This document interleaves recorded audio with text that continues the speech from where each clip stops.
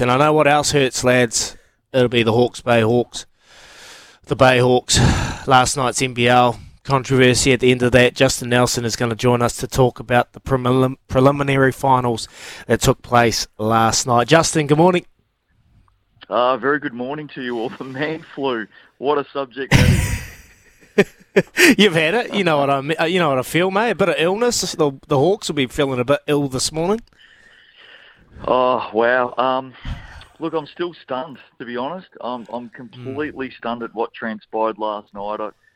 I just can't remember seeing anything like it. And unfortunately for the Hawks, they're on the wrong side of a situation that they just shouldn't be on the wrong side of. Just completely unfortunate. Unbelievable. We can't change that result, but the review was put in place for these certain situations, and the referees never went to the review, never went and had a look at it, and now they've missed an opportunity. What is going to be the backlash from this? Well, what the referees department is claiming is within the rules, you can only review a decision that's been made. And the three officials, who were probably the only three people in the building, to be honest, who didn't see what happened, didn't make a call. They didn't call interference. They didn't call goaltending. They didn't blow their whistle. So by the rule that they have subsequently put out in a statement, which feels like another dagger, to be honest, says that because the whistle didn't blow, they didn't have a call that they needed to review. Now, I've been following basketball long time, as I'm sure you guys have as well. Sometimes a non-decision is still a decision. And you read through the rule and, gee, to me, it's very ambiguous. And the Hawks can feel really ripped off, I suppose is the word. I mean, you look at it and you look at it and you go over it, and it's very, very clear what happened. And, they're on the wrong side of it. They should actually play the game again, Justin. That's my thoughts on it. Like, when we're talking rules, I think you're dead right about putting a knife into them, coming out and saying that, like, this is in the rule book. When you look at the replay 3 times, it's goaltending, and you've got 3 umpires looking at it, 2 coaches looking at it, and then common sense doesn't play a play. It happens in every sport. What do we need to do to make people reflect on those decisions and make common sense decisions on the back of it? Well, I think there was an opportunity for a common sense decision, and that was to go and review it. And that was missed. You know, I know that rules can be read a certain way, and sometimes they can be read another way. And common sense at the end of the day says that, hey, go across and have a look at it, because we were sitting in the commentary position probably 18 to 20 metres away or thereabouts, just over the halfway mark, heading down the other side of the floor. And in real time, it was plain as day. Like, you could not possibly miss that something had happened, and it just felt like everyone in the stadium saw it. And for some reason, I don't know why, we often hear in thrilling finishes, you know, put the whistle away and let it play out and let it be decided by the players. Well, in this situation, it was decided by the players. It was a player that had reached up through the net and grabbed the ring, and it didn't get called. I've got a little situation here. So on the final possession of the 4th quarter, no violation was called by any referee on the final shot. As a result, this could not be referred for review by the IRS as per FIBA rule F.3.2. Yeah, that's the rule, and that's what the referees department has gone to immediately. Like I said, you issue a statement like that, and it does feel like a dagger.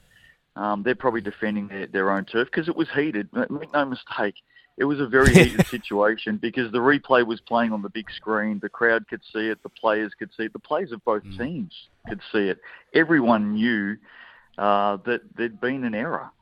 But because of that rule and the way that it reads, the referees made the decision that they made.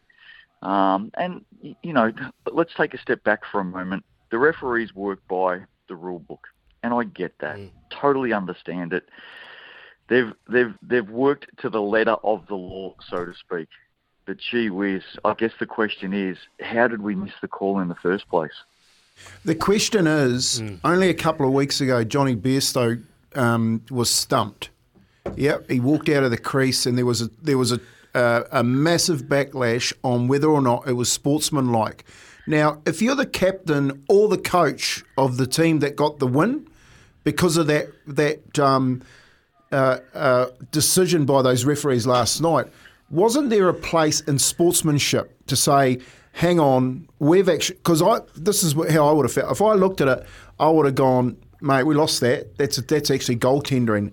Is there a position here, Justin, in the sport where there's a sportsman-like decision that can be brought back in? Because all I can see is common sense can actually only come from the sportsman, because the officials continually in every sport get it wrong. It's a really good question, isn't it? It's a hypothetical situation, and I guess it just comes down to the fact that we're all humans. We're in the moment. You know, we're playing to win. Obviously, last night's game, someone's going home. Their season's over. They're done. That's it. It's not as if we're rolling around a week later and playing another game between the same two teams. And that's not a flippant comment with the Ashes situation, but heat of the moment, we're human. The Rams knew what happened. There's no doubt. I mean, everyone knew what had happened. And they go, man, get out of jail free card. We've got another chance here. Let's regroup. We've got 5 minutes of overtime to play. Let's try and get the win. Yeah, because obviously the result, there's a bit of controversy at the end, but the Canterbury Rams have punched their way to the semi-finals, and they'll take on the Tuatara, and the Franklin Bulls will take on the Otago Nuggets. I'm pretty sure. You might be able to correct me about that, but I might be right.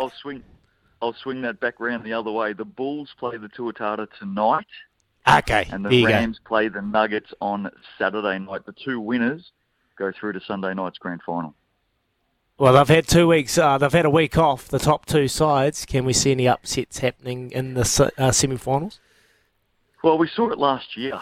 The Giants and the Airs both went through to the final six as seeds 1 and 2, and they both got tipped out. What the Rams and the Bulls have up their sleeve right now against the Tuatara and the Nuggets is they've got a game under their belt. They've got a finals game under their belt, and the tempo goes up. I mean, the second game last night, the Bulls getting over the Saints. What a fantastic last quarter by the Bulls. And they look good. They look really, really good. So, yeah, the Nuggets and the Tuatara, they go in favourites, as they should, number 1 and 2 seed, but they're coming up against teams that are hardened from a finals contest already, and that counts for something.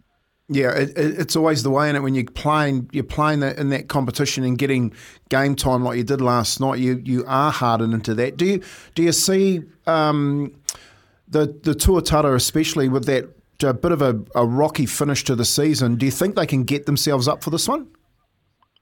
I think they can, because they're loaded with experience. They've got the MVP, Rob Lowe. Jared Weeks was an All-Star 5 player. Cam Glidden, Ruben Tarangi, the young Charlie Dalton. They've got some good depth coming off the bench. So I think they definitely get themselves up for it. But it's a northern battle. It's a crosstown battle, and you love that sort of stuff. I mean, tonight, if the fans don't turn up for this one for their teams, I'll be stunned, because this is a chance for supremacy in this part of the world. And what we do know is once we get through Saturday night's semi-final between the two southern teams, the Nuggets and the Rams, we're going to have a Sunday final in the Sals NBL where it's North versus South, and I can't wait for that. Going to be absolutely massive, Justin. What chance do you give our Nuggies of getting up, our night and day Nuggies getting up? Come on. Yeah, I like them, Ricardo. I really like what they've done in the back end of the season. I think Ja'Cory McLaughlin will continue to be sidelined with that knee injury, and what a blow that was mid-season. He was starring, but Ty Webster's been a massive inclusion. Sam Timmins is high-fiving because he's just picked up a 1-year contract with the Sydney Kings. Nico McCulloch's come back into that team. And, of course, Todd Withers, All-Star 5, one of the best players in the competition. And I like the Nuggets. Actually, I said a couple of days ago, if I was to pick a team, and I picked the Rams from the start of the season, but if I was to pick an informed team right now, it's the Nuggets. Yeah, good stuff, mate. All right, Justin, thanks very much for getting up out of the scratcher nice and early after a late night on the call, Cheers, mate. Justin. Appreciate it. Go well and have a great weekend on the call as well, eh? Thanks, fellas. Cheers. Beautiful. Justin Nelson talking NBL, talking those controversies, and there's one here for you, Kimpy. There's one here for Matt. He's heating up, blaming the Rams. Seriously, so every second week through history, the coach of the Warriors opposition should give the Wars the points when there's a shocker. Kimpy, come on. I don't expect anything else from you boys down there in Otatahi. You know, you're used to stealing wins from people. Well, mate, I see, just to spin things slightly, Dagger, are the Crusaders running Canterbury cricket now? Because they've just poached Kyle Jamieson from Auckland for the coming domestic season. They're learning. Well, he spends a lot of time down here. He lives down here, and it just makes sense. He's always down here, and so it just makes sense. And do they offer like houses in 10-acre blocks? Do they? Probably. I had to work hard for mine. Earned, not given. Morning, boys. Hawks game sounds like a 3-metre forward pass, eh, Dag? Come on. Everyone is bringing back the old clips. Yes, there was a bit of controversy there last night, but the right result, you touched on it, Kempy. When you're a competitor, there's no chance I'm going to go over and say, sorry, that was goaltend. No chance. I'm doing everything possible to win. If I'm going to have to cheat to win, I'll do it. They just didn't. They didn't recover. You watch. It's not the goaltendering. You watch the 30 seconds to a minute post it. The coach was really animated. The players were, absolutely filthy, and they just didn't recover. Is there Australian on your mum's side or your dad's side, Dagger, after that comment? It's just desire to win at all costs. Okay, all right. I mean, you don't blatant cheat, but you just push the boundaries right to the limit, and you try and come up with ways to, push the rules and try and find new ways to just really expand it. So, yeah, you know what it is. You know what I mean. Anything to win, but you do it. Fairly. What was the old McCaw mantra? Yeah, it's not cheating if you don't get caught. Yeah, mate. There you go. It's not cheating until you get caught. And, well, the Canterbury Rams never got caught. And the Hawke's Bay Hawks will be absolutely gutted. Here's a ton of messages, boys. We'll get to these just quickly. It's been pretty hard to go past last night as an all-time highlight on NZ soil. The recent form of the women's football team has been nothing short of abysmal, highlighted by 400 shots on goal against Vietnam, but only converting 2. Then to come out and win like that, wow. Not full marks. Full marks because of it's a knockout game, maybe. Same argument could be made for the Black Ferns win last year. Terrible form culture only 12 months previously. Then to come out and get the job done, amazing from Chris. Whew. So good. So good. Couple more, lads. Start reading. Oh, Jamison started here. Give it to them, Dagger. That one from Matt. Yeah. I told them, mate. I told them. Calm down. Jamo's here, mate. He's just coming home. He's seen the light. And Caleb's come through with a bit of a remedy for me. He said, get Rick Dog on an inversion table, turn him upside down, put onions on his feet and kawa leaves in his ears and nose. It won't help, but it'll look funny. Thanks, Caleb. I can picture that. Watch our socials. And then you can start singing, oh boy, oh boy, oh boy. Sad digger. Oh, it's been a hell of a morning, lads. I can't get over last night. One from Zane. How good was the Ferns last night? No better way to kick off the cup. And how's the weather looking up in Tamaki Makaurau? Uncle Kibi, it's raining. It is horrible. Hopefully it clears later today. But from a World Cup perspective, Rick Dog, Kempe, they must be ecstatic with what they've watched.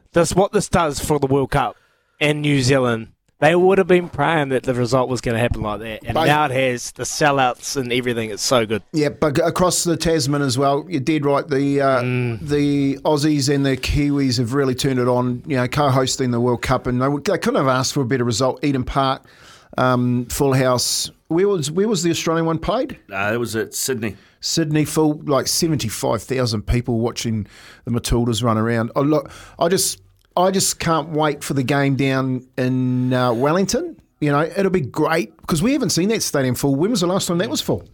Probably Maybe the Rugby World Cup 2011. That long ago. That long ago. It'll be so good. Wellington, the home of the Phoenix. You know, you get a lot more. I guess you're going to get a lot more noise down there because are we going to see Josh Cronfield in there taking a stop off? Hopefully. Well, I mean, it won't be yellow fever. It'll be a whiteout. It'll be the white zone, the whiteout. So, although maybe it's going to be a blackout now that they've switched uniforms. Don't they look good in black? Yeah. How good does it? I did think that. I did think that when the commentator, the World Feed commentator, the Englishman, said, "What other colour would they be wearing? All black." All black. Very, very well said. Ah, Richie. Is he? Didn't realise you and David Warner are cousins. I don't stoop that low to, bring an object onto the field to. Have you ever had sandpaper in your pocket? No. Because you're bowled at 138 k's an hour. You keep telling me.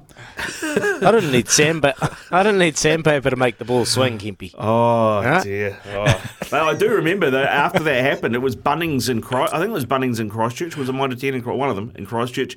They started doing those beach cricket sets, and you got a free roll of sandpaper with your beach cricket set. What about this one?